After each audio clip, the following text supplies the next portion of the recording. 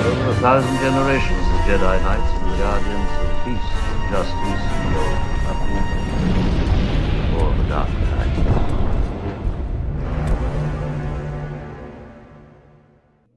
Welcome back to A People's History of the Old Republic. Last time we started the Knights of the Old Republic comics and talked a lot about the Mandalorian Wars. Now, in episode 14, we keep pushing through the KOTOR comics as it gets real dark and deeply into social issues real quick. But first, we have real, honest-to-God Old Republic movie news. I'm Luke, that's Kelsey, and there's always a bit of truth in legends. So, there is news about Knights of the Old Republic movies on May 23rd. Kate, author at BuzzFeed News, was the first to report that Lita Kalogridis, writer of Netflix's Altered Carbon series and Avatar, is currently writing a script for a film based on the 2003 BioWare video game Knights of the Old Republic. If this is true, Kalogridis would become only the second credited female in Star Wars film history, and the first since Leah Brackett was on the writing credit with the writing of Empire Strikes Back in 1980. This podcast also recognizes all of Marcia Lucas's immense contributions to Star Wars, both credited and otherwise. More inclusion is always good. More perspective could certainly be helpful in the Star Wars universe, which has not always had the widest array of writers in it or reviews represented. Many other outlets have since reported that this Knights of the Old Republic. Many other outlets have since reported that this would be part of an Old Republic series, with Zach Sharf at IndieWire reporting that Kalogridis is working on the first film of a full Knights of the Old Republic trilogy. Reports vary widely about whether this is the Knights of the Old Republic movie. This movie would be part of the David Benioff and D.B. Weiss series, if the Old Republic films would be separate from the Benioff and Weiss series, or if Rian Johnson's trilogy is implicated at all. Long story short, there are too many rumors exist to speculate about who might direct or produce this possible film series at this moment, but BuzzFeed News seemed pretty clear in citing 3 separate anonymous sources who all confirmed one film based on Knights of the Old Republic is currently being written by Kalogridis. That's amazing, and we're glad to be along for this ride with you. Also, there was one far-fetched report of a TV series on Disney Plus in addition to the films. It's unlikely, but come on, we're obviously going to talk about that if that's a thing. I mean, we'd have to, right? Like, we can't leave something like that out. But yeah, I'm pretty excited. This is definitely the most confirmation, the biggest set of news that we've had, because not only now have we had Kathleen Kennedy specifically say they were working on something from the Old Republic or based on Knights of the Old Republic. Now we're getting it's literally based on the game Knights of the original game, and we have a writer attached. It could be one film, it could be many. That's awesome. So exciting Old Republic film news there. Moving back into our story, we are at Knights of the Old Republic comic Flashpoint and Homecoming, written by John Jackson Miller in 2006. It's a 3-issue comic arc and a 1-issue interlude. Characters, again, there are so many. Returning characters include Zane, Jeriel, Griff, Camper, LB, Lucian, Squint, the first Watch Circle members, including Lucian, Cornelia, Feln, Zamor, and Rana Tay, Master Vrook Lamar, Master Vandar Tokare, and probably a few others we're forgetting. New players include Roland Dyer, a human Mandalorian crusader who began to question Mandalore's motives and intent during the war. When he sent these questions up the chain of command, he didn't receive a satisfactory answer and therefore decided to defy the next orders he received. As punishment, he was placed on the front lines of the next battle, but survived and fought off the enemy only to run again. Each time he was captured, he was put back on the front lines because Mandalorian duty and honor something. Long story short, Roland joins the main crew for a while, has some laughs, kills some people. It's all good fun. The Revanchist, a male human Jedi master and leader of the Revanchist movement, is shown with his face obscured until acquiring the trademark mask and name later in the series. This is the earliest appearance in Legends for the Revanchists that we're aware of. Really wonder who we could be talking about here. Brief aside, the word revanchism means the political will to make up for lost territory incurred after a war or social movement because, they wanted to take back the gains made by the Mandalorians. We will keep up this bad nickname charade as long as the comics do. Yeah, then we have Dr. Demigol, a Zeltron Mandalorian scientist and Neo-Crusader who became one of Mandalore the Ultimate's chief lieutenants during the Republic invasion. He wears a head-to-toe black leather outfit that can best be described as a goth doctor's gimp suit, just so you know what we're dealing with here. He became obsessed with the Force while witnessing Ulic Qel-Droma's duel with the Mandalore the Indomitable on Quar in 3996 BBY. This led him to perform disturbing experiments on live captured Jedi. He has a mysterious past, shockingly. There's Krienda Dre, a human Jedi seer who is the daughter of Miraluka Jedi Noab Hulis, who saved Master Chama from exile, if you remember that little tidbit. He was apprenticed to Master Vodo Sialsk Bask and later married into money and had a son with the last scion of a dying house, Barristan Dre. While Barristan died at the Battle of Tobrawa, she blamed herself for his death and for failing to see the rise of the Sith as he had taken maternity leave. She left the Jedi but continued informally teaching new seers for another 30 years, though she largely treated Lucian with disdain because he was not a seer, refusing to teach him.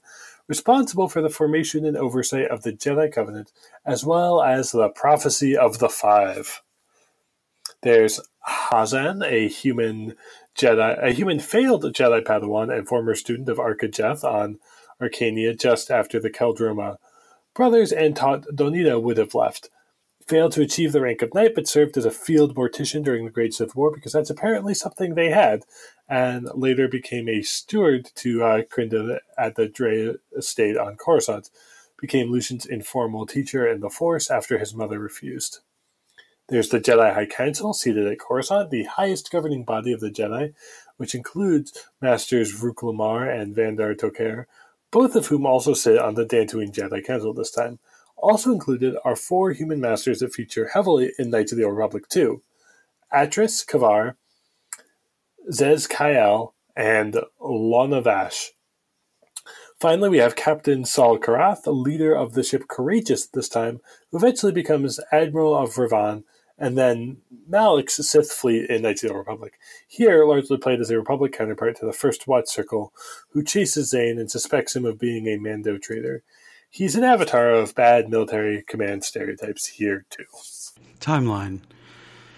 3464, about 3 weeks after the end of commencement, as the Mandalorians attack Vanquo during Flashpoint, and that was known to occur late in 3964. Locations. We return to Coruscant, but also see Vanquo, part of the Jebel Vanquo Tarnath line. The world is invaded by Mandalorians while Zane and company are on planet, thus ending the false war with the Republic. Flashpoint Station, a highly advanced medical, scientific, and research facility orbiting the world Flashpoint, has a very brief solar rotation cycle, making landings and attacks difficult. This is where the Mandalorians send captured Jedi for live experimentation by Dr. Demigol. All right, our story. Zane, Jariel, Griff, Camper, and LB are on the run from everyone with no food and little money to use. With no way to find food or supplies as Republic outlaws, they do the only thing they can: scam some mining groups on Vanquo out of their credits and food by pretending a Mandalorian attack is underway. Jariel hides her face, uses Zane's lightsaber, and poses as Master Canilia, doing enough fast-talking and use of Carrick's force powers to fool the group, who leave immediately. However, Zane had terrible luck, and while reaping the rewards from the scared miners, the Mandalorians actually invade Vanquo. Jariel is immediately captured alive as they mistake her for a Jedi, and the others make their way back to the last resort, only to see a Mandalorian trying to abscond with it. Camper shocks the ship's thief from behind, and LB, having been told that the Masters are on board, gets the rest of the crew on board at the last second, allowing them to subdue the Mandalorian, who says his name is Roland Dyer and that he can help them save Jariel. Roland explains that he's a questioner who does his duty but has issues with Mandalorian's prosecution of the war, and so he escapes to find answers, only to be returned to the front line each time he's recaptured. Why don't they shoot him dead for going AWOL? Well, that wouldn't be a very convenient plot narrative to bring a pretty useful Mandalorian viewpoint into the comic, now would it? We learn that Mandalore the Ultimate has been waiting for some kind of sign to invade the Republic, and the Jedi pullout of Taris was that sign. The battle that began the Mandalorian War with the Republic in late 3964 targeted Vanquo as a diversionary tactic, drawing much of the fleet from the security cordon at the Jebel Vanquo Tarnath line. In doing so, the majority of the Mandalorian fleet crushed the small Republic fleet remaining at the line as they headed straight for Taris. The invasion of Taris would be delayed by a planetary defense force, as well as the combined efforts of the warring swoop gangs who called a truce to fight the Mandos together. Taris did eventually fall, which paved way for the Mandalorian onslaught, a three-pronged invasion strategy that largely smashed the Republic fleet that was able to respond, and that we shall discuss at the appropriate arc. The Mandalorians did suffer some setbacks, however, such as at Flashpoint Station. During the commotion, Jariel was captured alive and taken to Flashpoint Station, the standing order for all Mandalorians during the war. Though she was not a Jedi, she did carry Zane's lightsaber, so they assumed. Upon arrival, she finds the revanchist Jedi, who had been captured while scouting at Shruja, had been brought here for torture and grotesque live medical experimentation by Dr. Dimagol before their eventual execution or death. She meets Squint, who is fresh off suffering torture at Dimagol's hands, but volunteers for more when the doctor is about to choose Jariel. Squint apparently does this nobly because he can sense Jariel is not a Jedi and the torture would likely kill a non-Force user. Zane, Roland, and the rest of the crew follow her to Flashpoint Station, but are noticed by Captain Saul Karath, who sees the last resort jumping towards Mandalorian space, branding Zane a traitor. Karth Onasi is present. That's about all he does here. Hey man, everybody loves Karth from Knights of the Old Republic, so we got to talk about him whenever he's there. At Flashpoint, Dimagol has finished with Squint, who is now completely bald and won't be stopped from taking Jariel. The good doctor gets even more intrigued when he notices the blue tattooing around Jariel's eyes. However, before he can get any answers, Roland busts in with a captured and unconscious Zane. They left LB in sleep mode while Griff and Camper hid in a secret compartment on the last resort. Dyer demands to witness the torture and death of Carrick, and Dimagol relents from harming Jariel again. In the lab, Zane and Roland overpower Dimagol and leave him unconscious in a broom closet. Seriously, that's what they do. Zane dons the doctor's armor and uses the Force to dissuade Jariel from attacking him while they get the Mandos to abandon the station. Dyer and the fake Dimagol create a diversion while Zane uses the Force to place some of Griff's homemade explosives on the stolen Republic vessel. Then they receive a holovid from Admiral Hieroglyph, who tells the Mandalorians that all Republic vessels have now been booby-trapped with explosives to stop Mandalorians from stealing in the future. Griff, wearing a so good it's bad admiral suit, sets off the charges remotely, and the Mandalorians begin to flee, leaving the Jedi to their presumed demise. Dyer convinces them to leave, saying he will rescue Demigol himself and that he will die in the process. The revanchist Jedi, who had been taken captive at Surja, including Squint, are freed thanks to Zane and his crew of misfits. Dyer goes and retrieves the real Demigol, though the Doctor did put up a good fight before being subdued. Dyer will accompany the Doctor back to Coruscant to stand trial. As they are about to depart, Dyer sneaks back about the last resort, and after initially declining, we see that the captured Jedi haven't even heard about the Padawan massacre yet. Zane doesn't tell Squint, who happens to be wearing one of the red spacesuits similar to those witnessed in the Rogue Moon prophecy, but asks him to keep an open mind about any nasty rumors that might be floating around about Carrick. Before the Jedi leave for Coruscant, Squint tells Jeriel to call him by his real name, Alec. Alec. That's his real name. On the same day that Zane and the squad freed Flashpoint Station, the Jedi High Council on Coruscant is wagging its finger at anyone it can find. This is our first look at the Jedi High Council in Legends, and it is at this time composed of council members from both Knights of the Old Republic and its sequel, the Sith Lords. First, we see the revanchist leader, fresh off returning from investigating rumors of Mandalorian activity on Onderon and Duxun, being chided for allowing his followers to be captured and for allowing them to scout in the first place. The council demands that he covertly free them from Flashpoint Station immediately, unaware that the task had already been completed. As the revanchist leaves, Lucien Dre and the rest of the First Watch Circle enter. We found out the council has no idea about the Jedi Covenant, let alone their clandestine actions directed from the Dre estate on Coruscant. They then order the First Watch Circle to be completely split up, attempting to bring them to heel. The members then agree to work independently to catch Zane. Ronate, however, is furious and lashes out at Master Vrook Lamar, but he pushes back, stating that an alert on Zane will be sent to every Jedi. After being dismissed, the First Watch Circle members are upset and furious, with Rana claiming the council wouldn't know a Sith Lord if one appeared in front of them. However, they agree to work together from afar. A series of flashbacks to Lucian's childhood show that Krinda took her husband, Barristan's death at Tobrawa quite hard and partially blamed herself for failing to anticipate the fall of Exar Kun and the rise of the Sith. She also blamed her former master, Vodosios Kabaz, and the Jedi generally for failing to see the darkness in Kun. Unfortunately, she takes out her bitterness and feelings of regret on Lucian, even from a very young age. She also refuses to train her son because he has no talent for Force visions, the only thing she truly believes can hold off the return of the Sith. Krinda had retired from the Jedi immediately following the Great Sith War, but many Force-sensitive children often come to request her training, even decades after she retired. Krinda turned them all down, not wanting to be involved in Jedi affairs again, until meeting the Miraluka child, Kianilla, in whom she saw great power. She eventually found and taught 4 seers in the same group. Lucian, meanwhile, was left to be trained by the family's steward, Hazan, who helps the Dreys, but formerly was a failed Padawan, as Lucian often reminds him.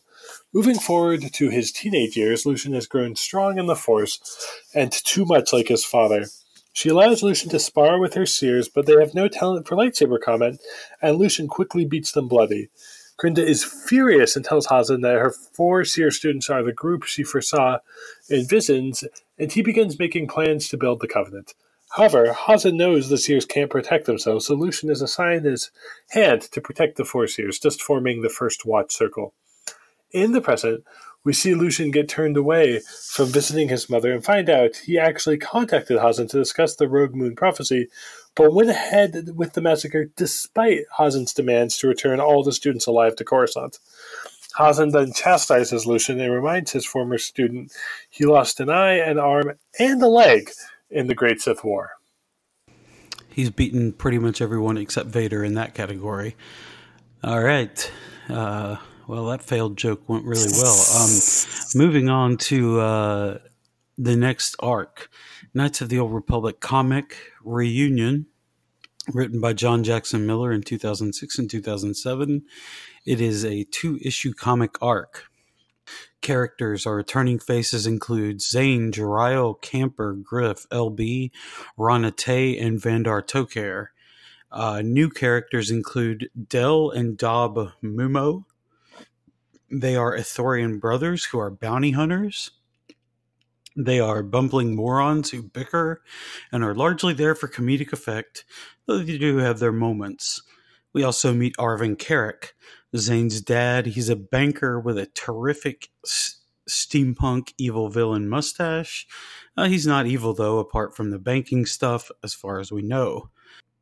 Locations. We return to Dantooine for one page, but we get a new world created just for this comic, Telerath.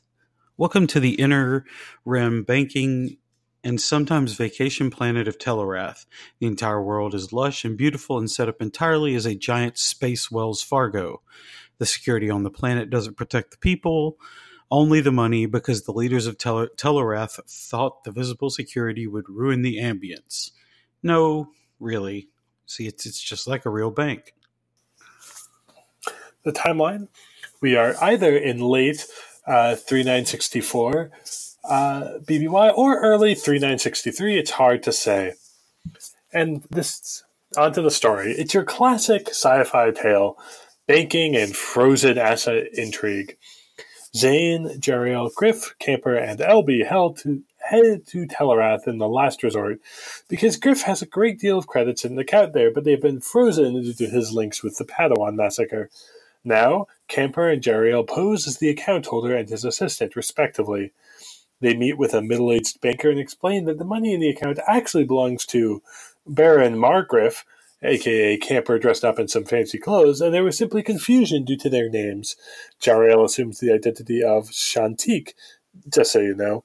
While putting on the ruse, Camper realizes he left the account number on the last resort and decides to wing it, while Griff tries to tell him via comlink. Somehow, Camper recites the extremely long numeric code completely from memory, shocking everyone.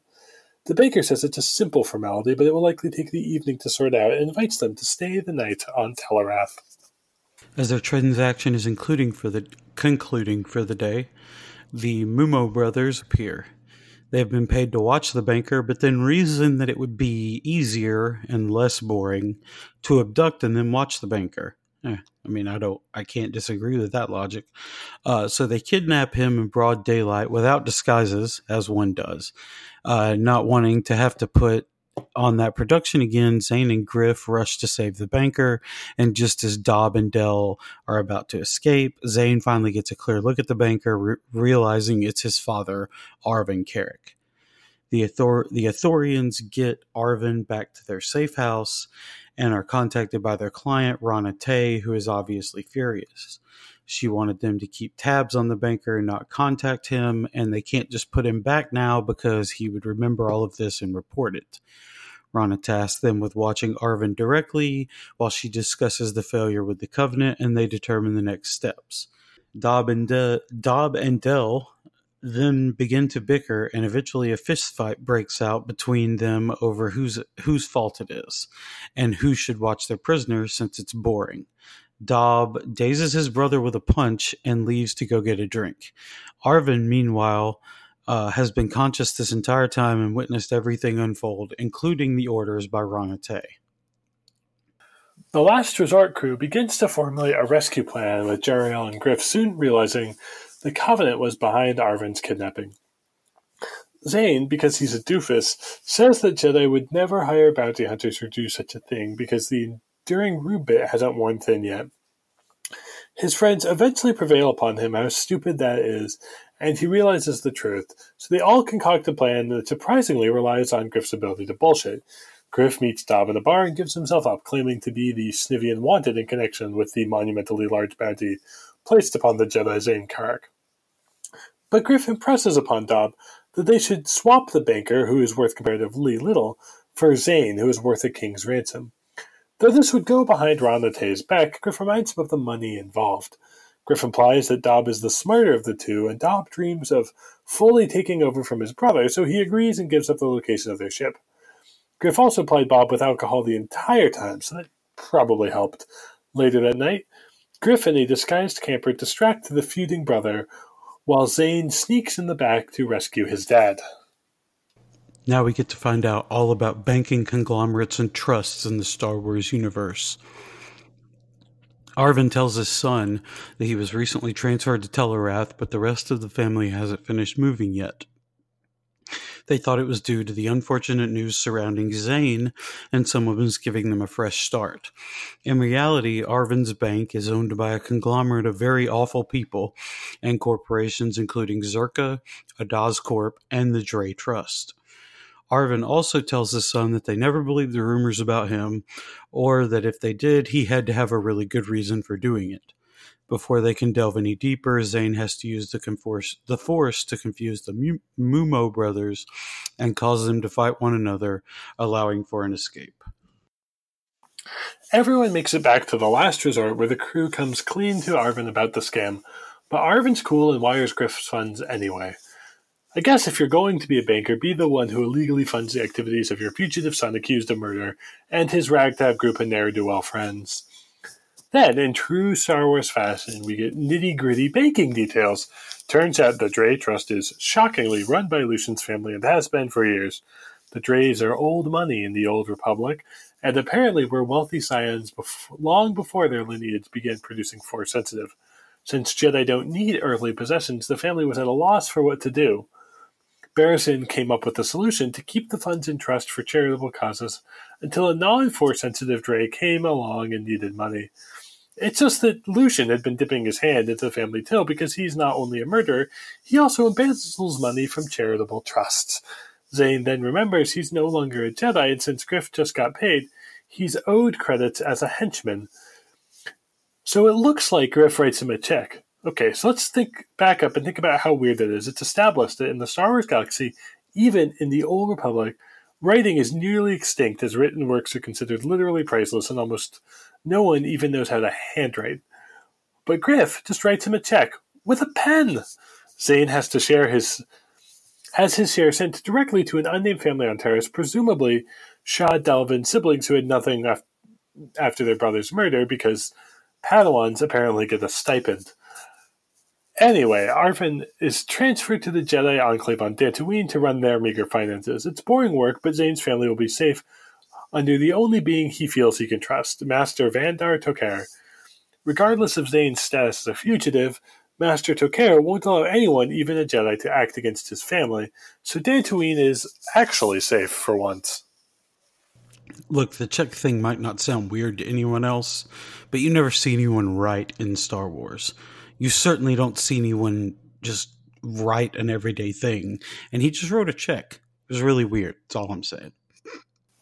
It's deeply weird. A universe that's all about credits, where the closest thing we see to literacy is people understanding symbols in cockpits. Very weird. Yeah. All right, moving right along. Knights of the Old Republic comic, Days of Hate. John Jackson Miller wrote it. 2007 is a 3-issue arc. Old characters returning are Zane, Griff, LB, Camper, Jariah, Roland Dyer, Cornelia, Lucian Dre, Alec, formerly Squint, the Revanchist, Admiral Kareth, and probably others. New characters include Lord Arco Adaska, an Arcanian who is the CEO of Adascorp, and the 8th Lord of House Adaska, was childhood friends due to their family's deep ties and long money. Adaska's such an asshole that even Lucian knows it. Has various schemes to make himself and Arcania galactic powers. Slisk, a Trandoshan ship thief, but not a particularly good one. He's tricked into swearing a life debt to Griff, but takes it way more serious than Griff or Zane expect. Helps the group escape Raltier. Trandoshan are the reptilian species of the bounty hunter Bosk, who appeared in The Empire Strikes Back and Return of the Jedi. the HK-47 series assassin droid, or HK-24 series assassin droid, excuse me. An earlier model of the HK-47, seen in KOTOR and KOTOR 2, behaves much like the HK-47, but not quite as advanced or funny. Carthonasi, beloved human companion to Revan in Knights of the Old Republic, appears here as a great pilot nicknamed Fleet, but also has a kind soul who helps out Zane and saves a lot of lives in the process. And E.G. Vam, a Duros and the primary lackey for Lord Adaska, is only in this arc for one page, but shows up in the coming arcs more often. Our locations, we have new places, including Raltir, one of the core worlds and another center of banking and finance that attempted to remain neutral in most conflicts to appeal to all sides, even though it was a member of the Republic. One of the oldest settled worlds in the galaxy due to its proximity to Coruscant, Corellia, and Alsacan, all of which were very early galactic powers, even sending out sleeper ships to colonize nearby worlds such as Raltir prior to the invention of hyperdrive, which happened around 25,000 BBY. Sirocco. In the expansion region, the Galactic Republic used Sirocco as a base of operations, displacing many of the native Starab species.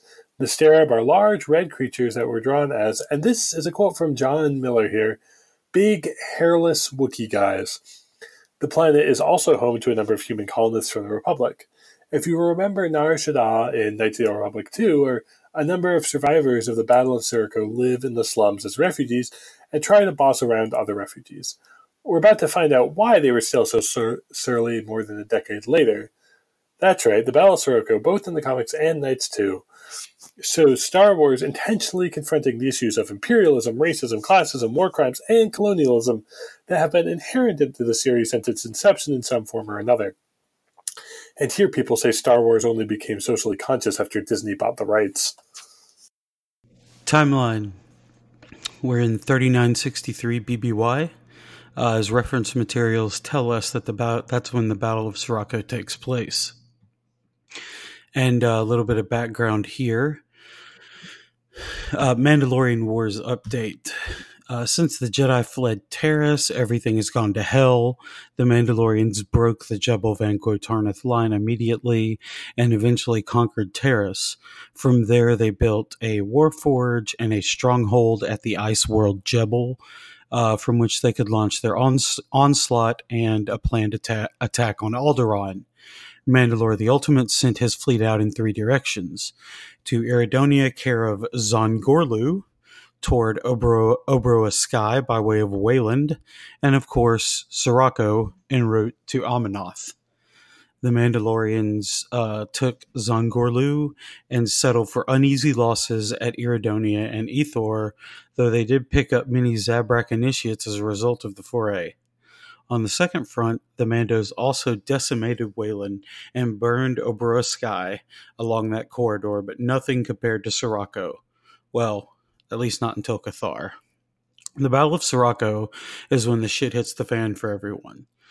First mentioned in Knights of the Old Republic 2 is a battle that the Jedi exile Mitra Surik participated in, and where the Mandalorians turned the Stareb cities into glass craters.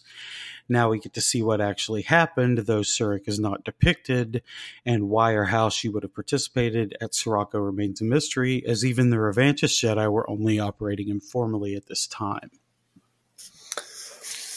On to the story. In an unknown location, a Duros named E.G. Vam watches numerous monitors at once, finally stopping on an image of Camper taken on Telerath when the group was trying to scam the bankers. The Duros immediately stops the search and calls Lord Adaska to inform him that their prize has been found. On Raltir, however, none of the crew knows this as Jariel and Zane spar. Zane is practicing, but Jariel isn't pulling punches and disarms him and takes his lightsaber, going to slash off his arm.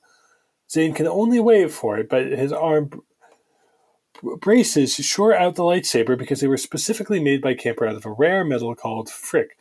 Why couldn't they just tell Zane this instead of making him think he was about to lose an arm? It had to be terror sweat and the training, of course. Really, there's no good answer here. Also, Camper says he invented the braces because Jedi were always getting their arms lopped off. Ha. Anyway, it's time for the group to split up because too many wanted criminals in one place is a bad idea. Plus, it makes for more interesting stories with two groups of protagonists now. It's a sad goodbye for Jariel and Zane, though, because they have grown fond of one another. Maybe not love, but definite fondness. Jariel, Camper, and LB take off in the last resort, leaving Zane and Griff to find a ride. Griff says he's got it all taken care of, but it turns out he just hired a ship thief named Slisk to steal his ship, and the one he stole is actually a mess ship in the Republic fleet. So that's less than ideal under the best circumstances. And when has Zane ever had good luck in the first place? The Republic Navy knew the Mandalorians were about to attack Sirocco, and newly minted Admiral Saul Karath assembled all ships to mount a proper defense using Raltier as a staging ground. Slisk, for his part, timidly tries to extort more money from Griff than they previously agreed upon, but he's just not very good at it. In fact, he's so bad at strong-arming Griff that Zane breaks out into hysterics. So they decide to trick Slisk into swearing the Trandoshan version of a life debt after Griff saves Slisk from a falling crane, which Zane toppled using the Force, of course. They only intended to use the life debt to get the ship and leave, but Slisk is very firm to the concept of his oaths and serves Griff for years. A life debt is when one being is saved by another and thereafter swears to protect and serve and protect their savior at all cost, even at the risk of their own life. If you're wondering why a bunch of slavers would have their own honor-based social custom, have the same honor-based social custom as their frequent targets, the Wookiees, well, you aren't going to get a good answer from us. I'm sorry. Anyway, Griff, Zane, and Slisk make a very slow escape as the Republic realizes that the little Bavoli is missing. Yes, that's the name of the ship. As they reach atmosphere, they are hailed as late and out of formation with the rest of the Republic fleet in the area, which has amassed above Raltier and is jumping to Sirocco shortly. The three rogues barely make it in formation in time to hit hyperspace. Things aren't faring much better for the remaining crew of the Last Resort. In fact, they're much, much worse. They are barely away from Raltier when Camper is incapacitated by an HK-24 series assassination droid. Much like the HK-47 we all know and love from Knights of the Republic, HK-24 is a cold-blooded killer and much more competent than the normal droid and many bounty hunters. Unlike HK-47, HK-24 isn't funny and doesn't serve one of, like the 10 strongest Force users to ever live, give or take a few. Jariel leaves the cockpit to investigate a strange noise and finds the droid, who states that he must keep Camper alive, but Jariel is very expendable. The two fight with LB, hitting HK-24 from behind with a lead pipe, only to be shut up like Swiss cheese moments later. Jariel puts up a good fight, but HK-24 gets the upper hand and finally disarms the Arcanian offshoot, moving in for the kill. But she's saved at the last moment by Roland Dyer, who blasts the droid to nothing and explains that he's been looking for a moment to depart since sneaking aboard at Flashpoint Station, but was never alone on the ship. Jariel looks for any way to help Camper, who is reeling from the encounter, and Dyer says he knows his way around with medpack help, offering any assistance he can. At Sirocco, the little Bavoli is the hottest chow spot in the entire Republic military, with Slisk as the head chef. No, seriously. Zane is washing dishes with the Force as fast as he can, and Griff is managing the floor. All in all, it's a pretty good operation for Griff's pocketbook. Saul Karath is there and doesn't recognize Zane, who's wearing goggles and a ridiculous cap to conceal his identity when out on the main floor. Being a bumbling doofus, Carrick spills dirty dishes all over the newly minted Admiral Karath, but quickly apologizes and meets a hotshot flyboy with a devil-may-care attitude named Karth Onassi, who's also nicknamed Fleet. Zane and Karth develop a fast camaraderie and talk about a great many things. Karth says he misses his family on Telos 4 and that he has a small child there. Zane doesn't let on that he's a Jedi. He's just pretending to be a busboy from the Outer Rim. Talk eventually moves to the war, and Zane wonders why they have settled so close to the Stareb cities, which are beautiful stone buildings and large cylindrical structures. The architecture is really beautiful, and Karth gives the Nuremberg defense. I mean, it's really not his fault that they park there, but he also does really say that he was just following orders. Zane also sees a hungry Stareb foraging through the little Rivoli's trash and pays for his meal. While Sirocco is their home, they've been largely displaced by human settlers on the, quote, nicer continents, end quote, and now the Republic is setting up base camp beside their homes, making them collateral targets for the Mandalorians, or worse, intentional meat shields.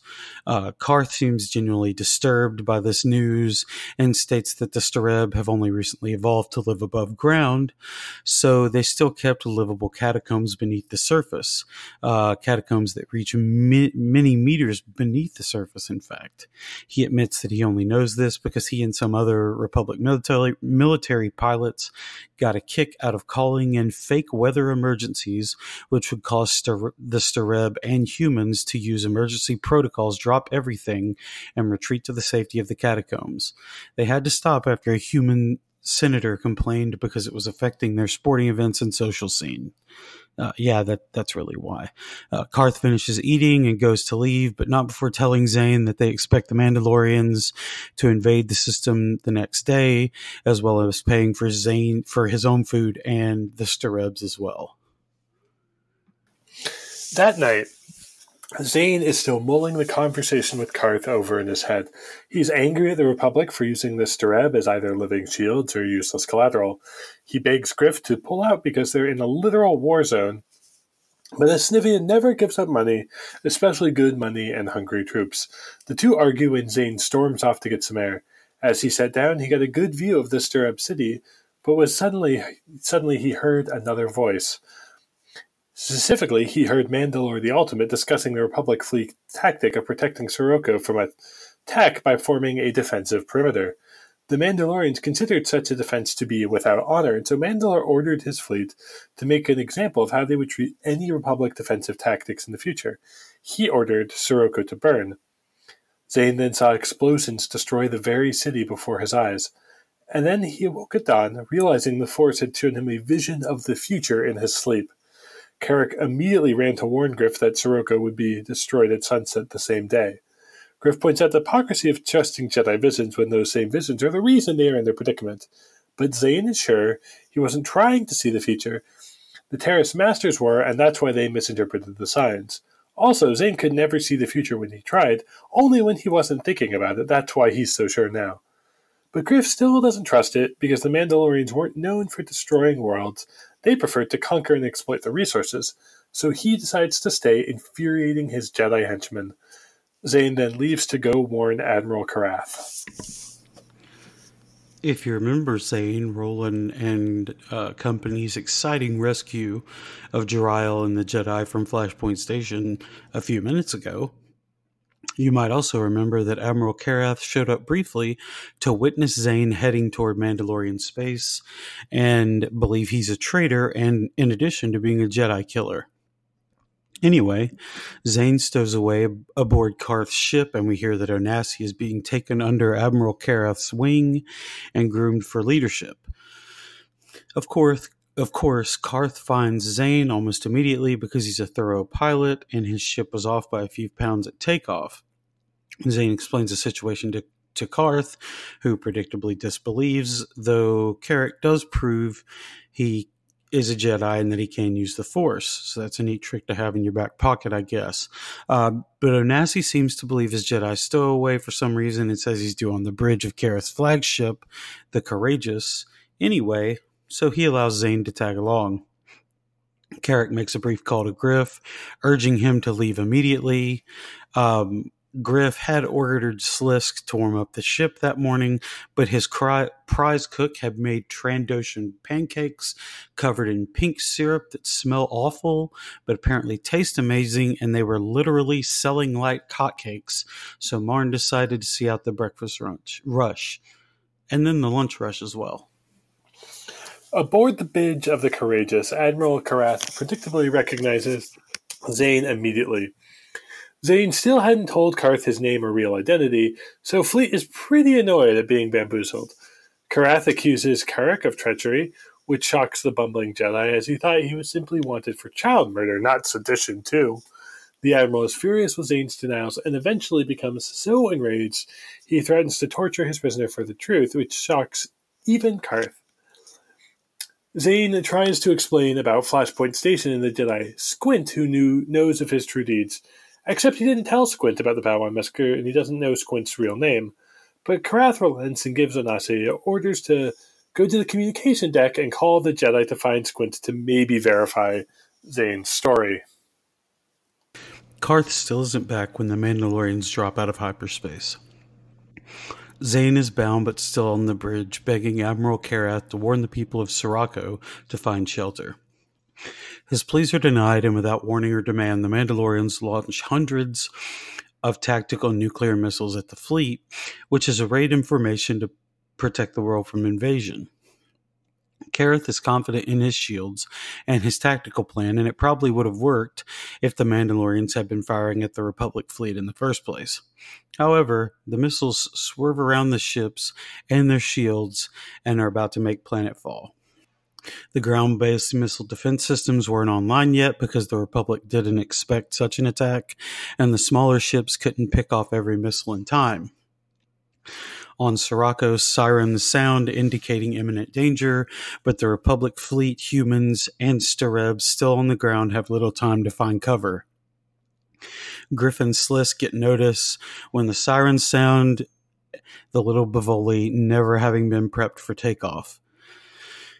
We then find out that at least 27 nukes make impact near populated cities, literally burning Sirocco, turning the Stereb cities to glass, and the Force cries out. On the courageous, Zane feels the deaths of thousands of people. On a distant world, Alec, formerly nicknamed Squint, the Revanchist leader, and many other Jedi loyal to his cause feel the destruction too. And on yet another planet, Lucian and Quinilia are speaking on comm when they both feel the echo through the Force as well, with Quinilia believing it to be a part of the fulfillment of the Rogue Moon prophecy. Is this the first and maybe only time we see actual nuclear weapons in the Old Republic canon? Because that's quite the kind of like specific and terrestrial weapon for this franchise. I don't know if it's the first. I know they were introduced along with the Mandalorians. Okay. But I think it might have been introduced a little bit earlier, sometime between like 1993 when they were introduced in Tales and where we are right here, which is like 2007. But yeah, they were introduced along with the Mandalorians, so that was yeah, so it fits right here for the story. But you're absolutely right. It seems very strange that there would be those type of weapons in a Star Wars story. I mean, you could see them having missiles that do the same thing, but just giving them a different name. It's kind of pointed, maybe, to talk about Nuke specifically and the limitations of missile defense, to say the least. Sorry, that's my day job coming out. You're right, because obviously this is an audio format, but the ships are literally arrayed like completely around the broad side of the planet Sirocco. There's a page in the comic that shows the planet. It shows all these ships, and like if the Mandalorians brought their ships up there, they were probably going to lose because of how it was set up. They definitely weren't going to be able to invade, but they weren't set up for missile defense, and the missiles just flew right around the ships. And yeah, their Star Wars, their outer space missile defense system didn't work.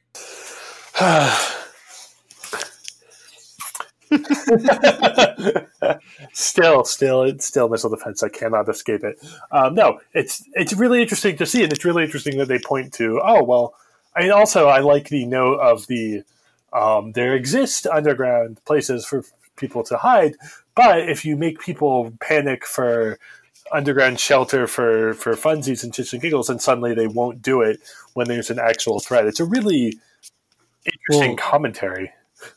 Well, I hate to well actually Here, here go for it. because the very last part of this is actually where Karth goes from just sounding like an asshole pilot to someone who is actually like a good-hearted person who was playing pranks on these people. You know, he was playing pranks, and that was, you know, Right. and we can see that the pranks are cruel because they're, you know, they're on these people who obviously don't know any better, and they're being taken advantage of. But then here at the last, you see that Karth is actually at his core, he's a good person, or at least he's a person trying to do right, which usually in Star Wars is in short supply, as we well know. But no, the way I described it, you're absolutely right. It does sound like they didn't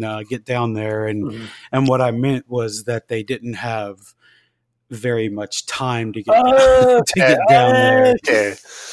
But that's good because, yeah, I don't always write as clearly, and especially don't speak as clearly. Oh, no worries.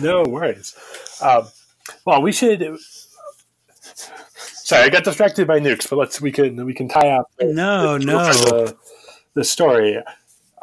We can talk about nukes, or we can derail as much as you want, man. I don't care. Like I keep talking about how I want to get through this stuff and get to KOTOR, and I mean we will, whatever. We'll get there when we get there. It's not like we're on a timeline or anything. Like we could derail, we could talk about this, that, and the other, and that's fine with me. But in the aftermath, an officer states that only 8 ships made it off-world, and Zane asks if the little Bivoli was one of them. They bring it up on screen, but it's nothing more than the smoking crater, and Karth says they tried to flee but couldn't make it in time. Zane is devastated for his friends, while Karath orders all hands to retreat to Taurus to determine next steps.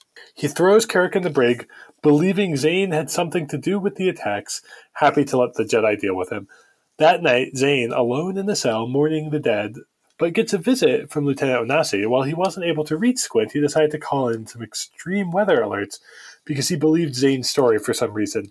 He made calls to 17 cities, getting them safely underground before the missiles hit, and saving countless lives. There we go. Hooray. Yeah, because and I think they do it on purpose, but like the comic really sets it up. You're like, wow, Karth is he's a dick. I mean, he's definitely not the worst person in Star Wars at all, but calling in fake tornado threats to a scared indigenous population to send them underground is still a dick move, in my opinion. It is, but that they were still able to use the infrastructure for shelter is exciting. So, yes. Yeah. Karth saw Zane's kindness towards the Starab and thought of his own family and knew that he would want someone to make the same prank call to warn his wife and son if such an attack was about to occur on Telos 4. That's some foreshadowing there. So finally, Zane has a little hope. All right, and that roughly concludes our episode for today. Thank you all for listening to A People's History of the Old Republic and the nuclear weapons it somehow has. Next time, we will continue our march through the Knights of the Old Republic comics.